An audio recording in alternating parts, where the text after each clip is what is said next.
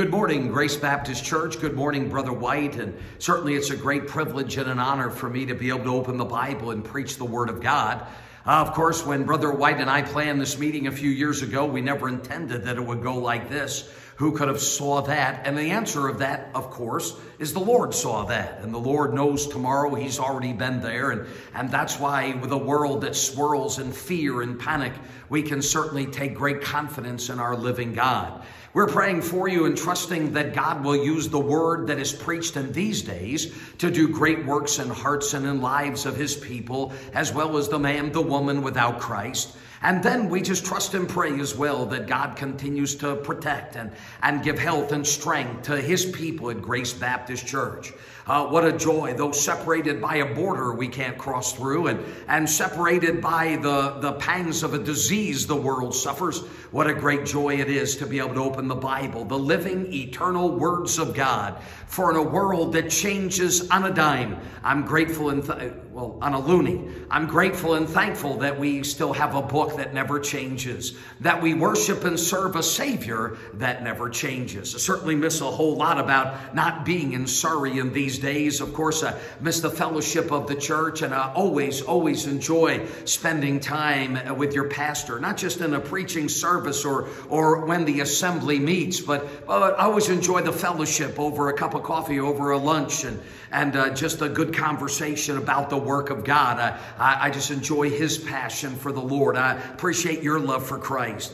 Miss Tim Horton's coffee, but a couple other things, I suppose, and yet the Lord knows those things. And we look forward to the day when once again we fellowship in person, either here, there, or in the air. My even so come, Lord Jesus. I've been convicted of something in my own life. How often do we pray for the kingdom of God to come? And yet that is right there repeated in the New Testament for us. Pray that God's kingdom would come. Pray for the second coming. Could we just do this? Could we just make it a matter of prayer? Lord Jesus, it's be a good time to come. Even so come, Lord Jesus. It ought to be the prayer of a righteous person. May that indeed be in our heart and on our lips. Let me invite you to open your Bible this Sunday morning to the book of Luke in chapter 12. The book of Luke in chapter 12. Of course, as you come to the middle of the book of Luke, the Lord Jesus is on a long and slow journey that ultimately will bring him to Jerusalem, to Calvary, where he will pay the price for you and for me. Along the way, there were a lot of miracles. Along the way, there were a lot of messages. Along the way, he is going to deal with, what I call the religious establishment, the Pharisees and the scribes. He is going to deal with the multitudes, and of course, he is going to build his disciples to make them strong for that moment when he would ascend to heaven in the cloud and they would step forward to change a world for Christ. So in Luke chapter 12, the Lord Jesus Christ is, shall we say, ratcheting up the preaching. And it's getting harder and it's getting hotter. And why, as the multitudes are gathering, I so much respect the fact that the Lord Jesus would never soften the message. The Lord Jesus would never tone things down so that he could have a crowd. Why, even as you come to Luke chapter 12, I mean to tell you, the preaching is very different from what you will hear in modern houses of religion in my land of the United States. I fear in your land of Canada as well. Modern houses of religion don't preach like Jesus did when he pointed to the religious establishment and he told the people, beware of the leaven of the Pharisees, which is hypocrisy. You won't hear too many modern ministers preach the words that Jesus did. In Luke chapter 12 and verse number 5, but I will forewarn you whom ye shall fear. Fear him which after he hath killed hath power to cast into hell. Yea, I say unto you, fear him. Brother White, it seems in these days that preaching on hell and preaching on the fear of God is something that's just no longer allowed, no longer tolerated. Why, modern houses of religion have softened the word of God to the place where they no longer preach the whole counsel of God. If that weren't enough, in verse number 11, he has a message for his disciples. And when they bring you into synagogues and unto magistrates and powers, take ye no thought how or what thing ye shall answer, or what ye shall say, for the Holy Ghost shall teach you in the same hour what you ought to say. My friend, do you follow this morning as the preaching is just building? And the Lord Jesus says to the multitudes, the religious establishment that you have come to honor and you have come to respect is laden down with hypocrisy. He looks at a lost crowd and says, you better fear the one that can cast you into hell, not the one who can take your physical life. And now he tells his disciples it's not going to get any easier. The day is coming where you'll be hauled in before government officials. The day is coming where you'll stand before justices and judges. The day is coming when you're going to be sentenced for the crime of preaching the Bible and standing up for Jesus. Those words seem to be a whole lot more real to us, don't they? And so as you follow Luke chapter 12, preaching against the hypocrisy of religion, preaching on the reality of hell, preaching on persecution that God's people are going to face, you would think that by the time you come to verse number 13, that things would be awfully quiet. Yet in Luke chapter 12, verse number 13, one of the company, the multitude, said unto him, Master, speak to my brother that he divide the inheritance with me. Really? Father, we ask for your help now as we open the Bible, and I pray for Grace Baptist Church that you'd protect them, bless them. May the Word of God speak to your children. For someone this morning who has never been born into the family of God, how I pray that God's Word would convict them. They would understand they could gain the whole world, but if they lose their soul, what profit is it?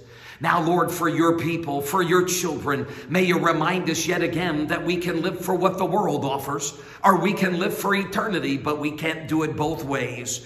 May you help us set our priorities in these evil days. I ask it in the great name of Jesus, my Savior. Amen. Have you ever asked yourself, if I had one opportunity to ask one question of the Lord Jesus Christ, what would you do? What would you say? I got to tell you, when I come to Luke chapter 12, and you know, we never want to overestimate ourselves, and we always want to remember how frail and likely we are to make a real mess of things. But I've got to tell you, if I am sitting there that day or standing there that day and listening to Jesus preach a red hot message about hell, and listening to Jesus condemn the hypocrisy of religion, and listening to Jesus tell his disciples that one day you will suffer greatly for the Lord Jesus Christ, I've got to tell you, I hope that I would be wise enough not to say a thing. But no, we come to verse number 13, and after preaching about religion and its phoniness, after preaching about the reality of hell, after preaching about persecution and suffering for the Lord, all of a sudden here's a man waving his hand, a man in the multitudes. He's got something really important to say. He's got something really important to ask the Lord Jesus Christ. After hearing about hell, after hearing about persecution, what could possibly be so important that in the midst of a great company of men and women, in the midst of a great multitude, you have got to get the attention of Jesus and you have something to say? I got to tell you, this must be really, really important. And it's all the more stunning, is it not, when we read verse number 13, and the man pretty much says, I don't care about heaven or hell. I don't really care about the deceit of religion. I'm really not too interested in, I'm not too worried about all the rest you're preaching of. But Lord Jesus, I've got something that's far more important than all of that. I need you to speak to my brother, and I need you to tell him to divide the inheritance with me. Now, isn't that nice of the gentleman? He's really doing the Lord a favor, isn't it? I mean, he comes along like he's asking a question, but really, if you look at it carefully, he's not asking Jesus. He is telling Jesus what to do. He is basically saying, you know, I'm ordering you to intervene, but don't worry, Lord, I already can tell you what you're supposed to do. I can already inform you what the verdict needs to be. My brother's a crook, and I need you to tell him to divide the inheritance with me. Well, in verse number 14, that's Jesus, said unto him. Now remember the setting. There's a great company of people. A little earlier in Luke, we read how they are trotting on one another, tripping over each other. And another text, they're shoving each other. I mean, the crowd is massive, and it's only growing all the more. And now in the midst of this crowd, this man who decides his inheritance is more important than eternity. It is more important than living for God. It is more important than the vanity of religion. This man who is waving his hand in the midst of the company to get Jesus' attention the Lord is finally going to look at him, and my, does he ever come right back. Verse 14, and he said unto him, man. Now, maybe we don't appreciate that in our North American culture, but in the Middle East, the Lord Jesus is being extremely harsh with the man. Some of you perhaps have taken a tour of Israel, or perhaps you visited other Middle Eastern lands, and it's impressive, is it not? Because no matter where you go, no matter what shop you visit, no matter what restaurant you enter, any place you go in the Middle East, be it Israeli, be it Arab, Jewish, or Arab, no matter where you go, why, the first thing they call you is friend. And you know, that's found in the Word of God. Friend, friend. The Lord Jesus could even say, friend, betrayest thou me with a kiss? For the Lord Jesus to look at this man and use the word, to this gentleman, and use the word man, it is very harsh. It is very distant. The Lord Jesus is looking at him with strong words, and he is saying, sir, who do you think you are? What kind of question is this? Man, what are you doing? He said, man, who made me a judge or a divider over you? I have come to seek and to save that which was lost. He could say a bit later, I'm straitened in my innards. I am going to Calvary. The pressure on me is enormous. I have a work to do from my Father that matters forever and forever. And all of a sudden, you want to stop everything. You want to interrupt the preaching. And you want me to tell your brother to divide the inheritance with you? Man, what's your problem? Man, you have some real issues. The Lord Jesus is on the verge of being very disrespectful to this man. Well, he didn't stop there, did he? In verse number 15, he said unto them, meaning either the rest of the multitude or to his disciples or to both. And he said unto them, take heed and beware of covetousness, for a man's life consisteth not in the abundance of the things that he possesseth. There you go. The Lord Jesus does what he does so expertly. He puts his finger right on the problem. And for all the excuses we humans come up with, and for all the reasons why, and for all the self-justifications that we come up with, the Lord has an incredibly intense way of getting right to the heart of the matter. Of course he does, because the Lord knows my heart better than I know my own heart. He knows your heart this morning better than you know your own heart. And when the gentleman stands there saying, I got a problem because there's this inheritance, and my brother, my older brother presumably, has not divided the inheritance with me. So as a rabbi, I need you to be the mediator, but let me tell you what to do. Tell him to divide it.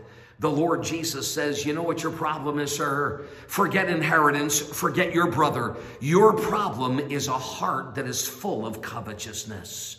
And so basically in verse number 15, he is still pointing at the man, and he is telling the rest of the people around him, watch this guy, look at this guy, notice this guy. Make sure that you are not like him. Because he tells the crowd that day, ladies and gentlemen, life is not in our stuff. Life does not consist of the abundance of the things that we possesseth. Malcolm Forbes is the one who's famous for the saying, he who dies with the most toys wins. He's the kind of man who would spend $1 million on a Fabergé egg. The man who had toys and treasures on every side. And yet when the man died without Christ as his Savior, he discovered that you may get all the toys the world can give, but that doesn't make you a winner. The one who dies with Jesus Christ as Savior is the one who has gained absolutely everything. And now the Lord Jesus is going to take the question of this man. And I've got to tell you, this is a very unique thing in the Bible. It's not an isolated story. Because what happens is the Lord is basically pointing at this guy through the rest of the chapter. And he is looking at first the multitude, then he is going to narrow it in to his disciples, and he is going to tell them, don't be like him. I've got to tell you, this guy is turning into not just a message, he is turning into 3 messages for the ages. The Lord Jesus says, don't be like him. This morning we're going to look at Luke chapter 12 and be reminded from the question of this foolish man that if we're going to be like him and live for covetousness, then we're not going to be prepared for eternity. A little later in Luke chapter 12, he would look at his disciples and say, don't be like him. I mean, he doesn't get away from this guy. More accurately, this guy doesn't get away from Jesus. And Jesus is going to tell the disciples, don't be like him. Don't be like him. Because if you do, your life will be full of fretting and worry that you're going to lose your stuff. And then he goes one step further and he tells his beloved disciples, don't be like this man, because if you are consumed with covetousness, if your life is wrapped up in the abundance of stuff or mammon that you can get, don't you know it's going to cool your heart to the coming of the Lord Jesus Christ? Don't be like him. Don't be like him. Why, the Lord Jesus is going to point that man out, not just for a few verses in Luke, but for the ages in the eternal words of our God. He looks at the crowd. He looks at the disciples. Don't be like this man. So in verse number 16, Jesus has a story to tell. And he spake a parable unto them, saying, the ground of a certain rich man brought forth plentifully. Now I recognize in a church like Grace Baptist Church, you know where this is going. And if you don't, it is going to the point, an extremely unbelievable point, where the God of heaven is going to look at a man and say, thou fool. You understand, this is the God of heaven through the lips of the Lord Jesus, looking at that man in the multitude, waving his arms, saying, tell my brother to divide the inheritance. Basically, Jesus is looking at the crowd saying, God thinks this man is a fool. This is where it's going. It is going to the condemnation of the man. So you know he's a fool, and I know he's a fool, and the Bible reminds us for all of eternity, and the word of God that shall never pass away, that the man is a fool. But you know, had we lived in his day and this story not just been a parable, but a true story, nobody would think he was a fool. I mean, look what the Bible says. He was a rich man. Well, they had their version of the prosperity gospel back then, just like you and I in Canada and the United States are cursed with it today. God wants you rich, and God wants you wealthy, and God wants you healthy, and God wants you to have all the dreams and all the stuff that you ever wanted. And so the prosperity gospel said back then, if you are rich, you are blessed of God. What a false doctrine that is. And so now we would start the story reading about a certain rich man. And in the day, you and I know where it goes, but in the day, they didn't know where Jesus was going. So the first impression they have of the gentleman is that he's rich. He must be blessed of God. But you know, it's not just that he was a rich man. Notice the Bible tells us that he was a man who had ground. It doesn't say the farm of a certain rich man or the ranch of a certain rich man. No, the Bible tells us that he had ground. He didn't have just a field now, but he had a region of land. So we are talking about a man who is an incredible landowner. The description Jesus gives in the story in verse number 16 is that the ground is producing. There are extensive holdings. This is not really a farmer now. This is not the story of a rancher here as much as it is the story of a businessman who has great land holdings. And the Bible tells us it's an exceptional year. Why, if you own land and you own property, it must have been a good one. For the word of God tells us the land brought forth plentifully. He is already a wealthy man, and yet now his territory, now the region that he owns, the great land holdings are bringing forth abundantly. The man was rich, now he is even richer. So, Mr. Rich Man, what are you going to do with your surplus? Verse 17. And he thought within himself, saying, what shall I do, because I have no room where to bestow my fruits? We're going to see something begin in verse number 17, and it's not the only time you will read about it in the book of Luke. It is the story of someone who has a conversation with himself. 12 times in Luke, the Bible tells us how people are thinking in themselves, or they're praying to themselves. You know, there's a real problem with that. When a human is so isolated that God cannot affect their life, their friends and their family cannot affect their life, when someone is so arrogant and so proud like this man in the story, that why there is no other advice worth seeking, there is no other opinion worth knowing, then all that is left is for somebody to talk to themselves. Most of the time in the book of Luke, when somebody is thinking to themselves, talking to themselves, or praying to themselves, they wind up defying God and defying the word of God. His covetousness has made him a selfish man. That's the way it works, doesn't it? The more stuff I get, the more I got to make sure that you don't get my stuff. The more I need to protect my stuff. The more I want to guard my stuff. The more my stuff becomes important to me. And my stuff is more important than family. My stuff is more important than friends. My stuff is more important than even God. It's the danger of mammon. It's the danger of stuff. The more that we collect, the more we desire it. And the more we desire it, the more we do anything to get it. And the more we get it, the more we have to do whatever it takes to protect it. And people who are covetous normally turn into people who are isolated. Nobody else to talk to, so Mr. Super Businessman talks to himself. The Bible tells us in verse number 18, he said, "This will I do. I will pull down my barns and build greater, and there will I bestow all my fruits and my goods." Once again, we are reminded the man is an exceptional businessman. Now, most people would, in their human way of thinking or their poor business way of thinking, most people would say, all right, we've got this great land holding. The ground has brought forth fruit. I guess what I need to do is bring in the crops and bring in the supply. I need to get it to the market so I can make more money. But you know, this man is brilliant, isn't he? He says, this is what I'm going to do because, you know, if I saturate the market, then all that's going to happen to the price of lentils is they're going to go down. And for all the labor and all the work, I'm just going to cut my own throat here. So he said, I'm not going to go flood the market, but he said, what I'm going to do is pull down my barns and build bigger and greater barns. That's an exceptional thing. The businessman realizes, you know, my ground is bringing me a profit. So if I take the barns that I have and go build more barns, then he said, the problem with building more barns is that I'm going to take up ground that makes the profit for me.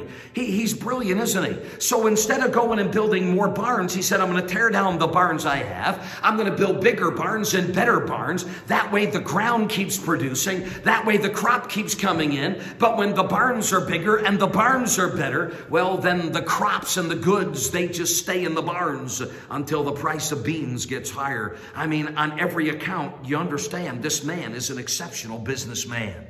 I tell you, we are looking at somebody with incredible amounts of money. We are looking at somebody with incredible business acumen. There is not one of us who respects a businessman, but that we wouldn't look at this guy and say he's pretty sharp. He is very honorable. He knows a lot about his business. He knows exactly what to do. The man doesn't flood the market. The man doesn't lose his ground. Instead, he builds bigger barns and he builds better barns. And why this man is an exceptional businessman.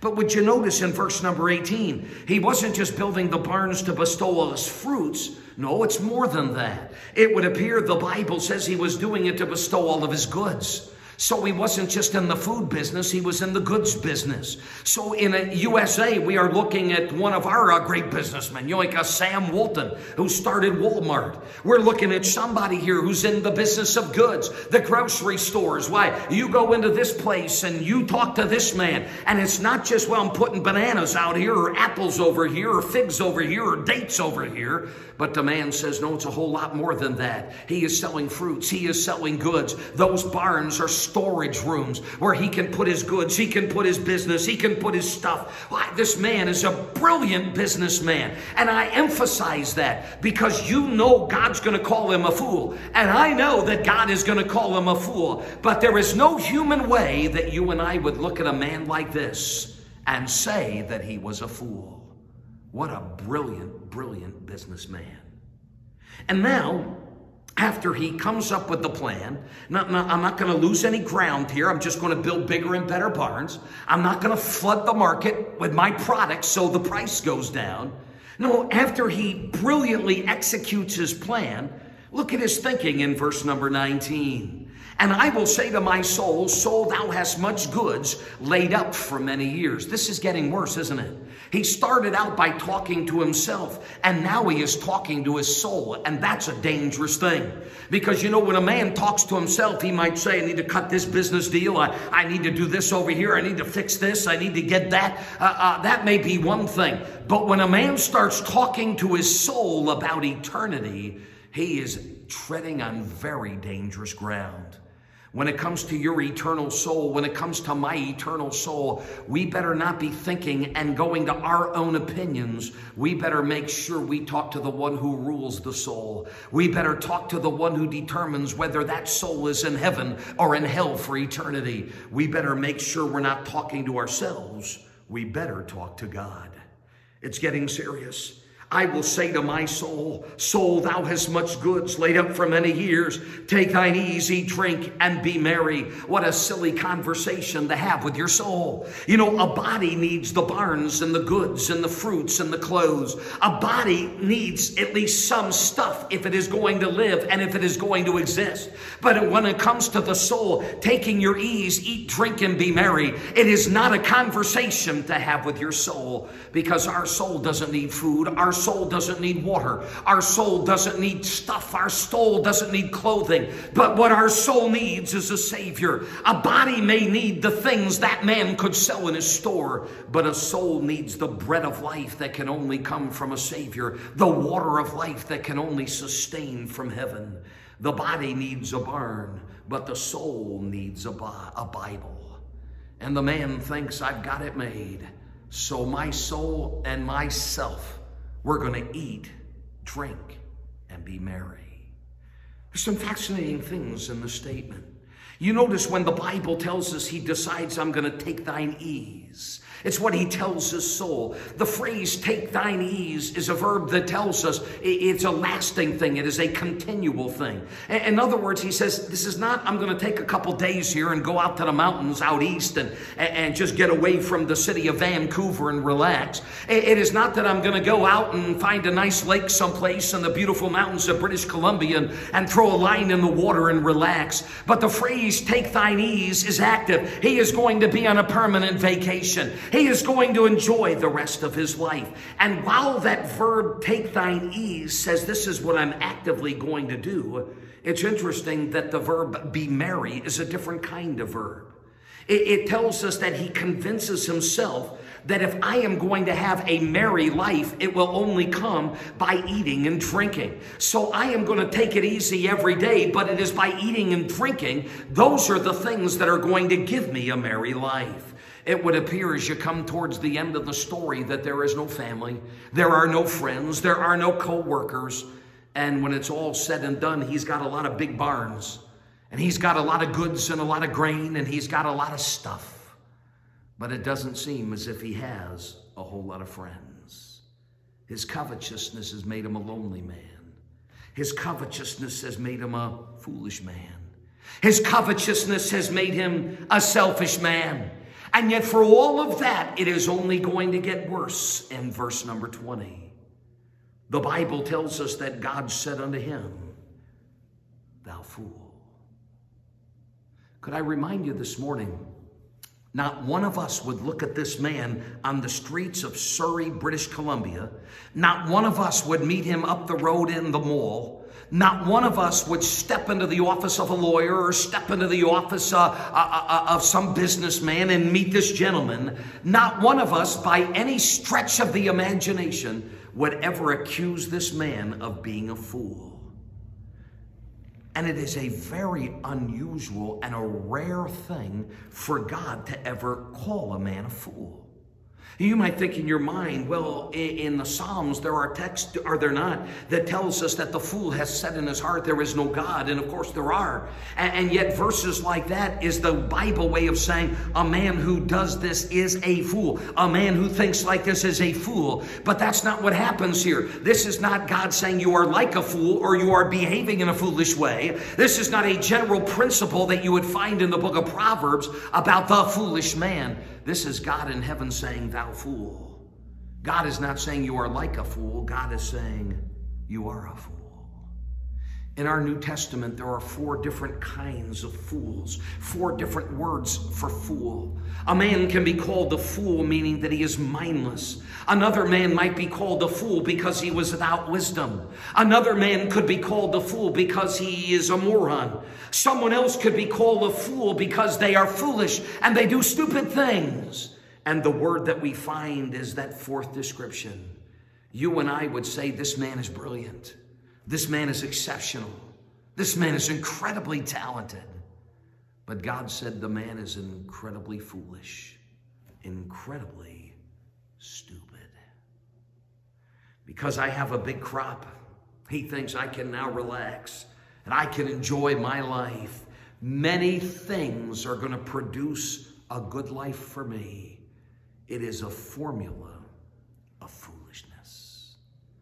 And all of a sudden the plans, and all of a sudden the vacations and the holidays, all of a sudden the great investments, they're all broken by the words of heaven. Because in verse number 20, for all the planning of his business and all the planning of his retirement and all the planning of the good times to come, there was one thing that never entered into the equation.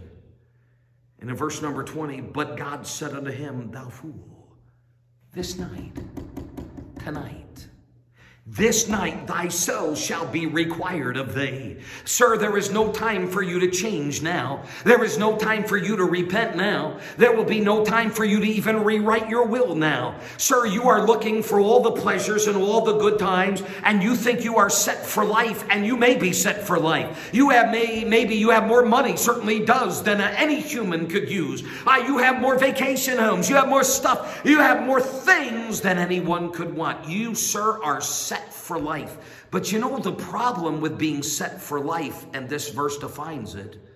The problem with being set for life is you never know how long that life is. And for God, he says you don't even have 24 hours left. You're going to die tonight. Then whose shall those things be which thou hast provided? We're right back where we started, aren't we? The whole story begins with that foolish man waving his arms in the crowd. Hey, over here, Jesus, you got to help me. Forget about heaven and hell. Forget about religion. Forget about all that stuff about persecution and suffering for God's sake. No. This is really important. I need you to tell my brother to divide the inheritance with me. My older brother is a crook. You know what the Lord is telling him? He says, man, you're all worried about your brother dividing your father's inheritance. But you never stop to think that one day you're going to die. You know what's going to happen when you die? Your kids are going to be fighting over your inheritance. You brothers are fighting now. Your kids are going to be fighting a few decades from now. One day the grandchildren are going to come along and they're still going to be fighting over the inheritance. But the truth is that when a man dies, they can fight all they want over the inheritance. But the man who died doesn't care anymore, does he? So is he that layeth up treasure for himself and is not rich towards God. And the Lord Jesus is looking at that wealthy man saying, don't you understand? So what if you do get that inheritance? So what if I step in and decide for you? So what if you get the whole thing? What good is it going to be when you die? So what if you have ground that produces great fruit? So wonder if you're a tremendous businessman and you've got monies and you've got wealth and you've got riches and you've got investments and you get it all. What good are those things the moment that you're dead? What the man failed to realize is that God had something to say to him. And you might have missed it the first time, but notice in verse number 20, the phrase again, thy soul shall be required of thee. Isn't that a little unusual way to say it? I mean, why doesn't the Lord Jesus use the story and then end like this, that, sir, tonight you're going to die? But that's not what he said. He didn't say to the wealthy man, you are going to die. He said to the wealthy man, your soul will be required. We drive by the cemetery and we see the stones commemorating the lives of people who have died. We hear it all the time. We face it all the time. It's in the news. We've witnessed a lot of it over the past year. The story of people who have died. And to us, a man lives and a man dies. But this story tells us that God sees it in a very different way. We think a man lives, the man gets sick, the man dies. But when someone dies, the Bible tells us to God, it is the day their soul is required. That word required, this man would appreciate it because it was a word from the business community. God is speaking in a language that the rich man can understand. The word require meant to recall. It was a legal exaction of a demand. It was when a claim was called in. It was the return on a loan. When it was time for the loan to be repaid, it was a bill that was required. When the credit card statement comes, it is required. When it's time to pay the mortgage every month, it is required. When it's time to pay the electric bill every month, it is required. It is a business statement. It is a business phrase. In other words, that verse tells me that God looks at my life and God looks at your life differently than we do. We think this is my life, and if I want to eat and drink and be merry, I'm going to eat, drink, and be merry. This is my life, and I'm going to go where I want to go, and I'm going to do what I want to do. I'm going to live where I want to live. I'm going to be what I want to be. It's my life, and I'm going to make my choices. And God shakes his head and says, no, it isn't. God says, your life is a loan from me. And at any time, God says, I can require the payment of that loan. And all of a sudden, life is very different, isn't it? And while the fool is waving his hands saying, hey, tell my brother to divide the inheritance. I don't care about hell. I don't care about religion. I don't care about all that other stuff. The real message here today is tell my brother to divide the inheritance with me. And now God looks at that man, and he looks at his disciples, and he looks at the multitude, and he looks at the religious establishment, and he said, when you die, you will discover and learn that this life is not yours to do as you please. Our lives are a loan from God. And one day it's time to pay the loan back. One day there's a requirement. What happens on requirement day? What happens on that day that you stand before the Lord, the day that I meet the Lord? What kind of investment is God getting from you? What kind of investment is God getting from me? So many people say, I'm saved and I'm going to heaven. I've got my fire insurance policy. I'm going to live like I want, get where I want, be what I want. It is my life to do as I please. And God said, I paid greatly for your soul. I gave my son to die on a cross. Though he was rich, yet for your sakes he became poor, that we through his poverty might be rich. My saved friend this morning at Grace Baptist Church, God is expecting a return on the investment of Calvary in your life and in my life. We do well to stop everything this morning and ask ourselves, what kind of investment is God getting? You and I are either laying up treasures in heaven where moth and rust do not corrupt and thieves do not break through and steal, or you and I are all wrapped up in this world where everything passes away. You and I are living for eternity that counts, or you and I are living for today and it doesn't mean a thing. We can lay up treasure there. We can live for pleasure, eternity there. We can set our affections on things above, or we can fall in love with what this world has to offer. But no follower of the Lord Jesus Christ can have it both ways. We can live for Jesus or we can live for ourselves, but we can't have it both ways. Which one do we choose? This morning, if you have never believed on the Lord Jesus Christ, one day your soul will be required. It is appointed unto men once to die, and after death a judgment. You're not going to escape that. I am not going to escape that unless we are the generation alive when Jesus comes in the clouds. You and I have an appointment with eternity. You and I have an appointment with death. No matter how wealthy, no matter how strong, no matter how healthy, no matter how good a life may be, no matter how much stuff, no matter how much pleasure, it all comes down to the exact same place, ashes to ashes and dust to dust.